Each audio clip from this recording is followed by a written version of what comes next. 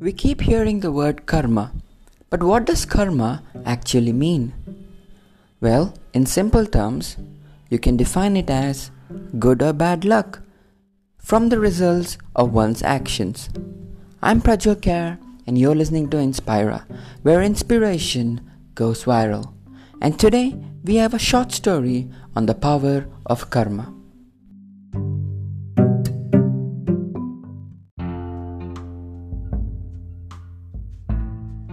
Karma is a major concept in Hinduism and Buddhism, and they define it as the sum of a person's actions in this or previous states of existence, viewed as deciding factors of fate in future existence.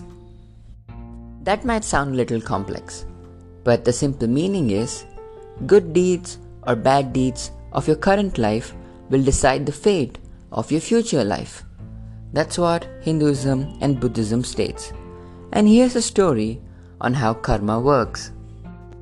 Once upon a time, there was a small businessman from a small village who used to sell butter in a nearby town. A big shop owner in the town was his regular customer. The villager used to deliver every month to the shop 1 kg of butter.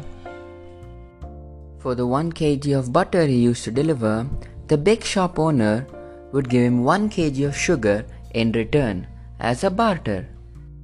Once the big shop owner decided to weigh the butter and check, and to his surprise, every block of butter weighed only 900 grams instead of 1 kg.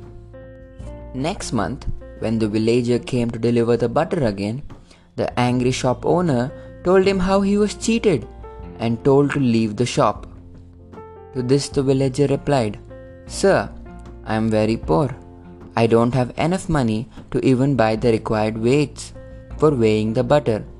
I usually put the 1 kg sugar you give me on one side of the weighing scale and butter on the other side." Thus, the big shop owner realized on how his actions of cheating the poor villager had come back to bite him.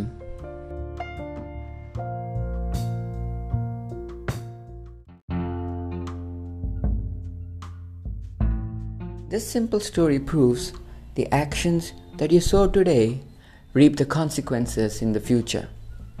I'm Prajwal Kher and you're listening to Inspira, where inspiration goes viral.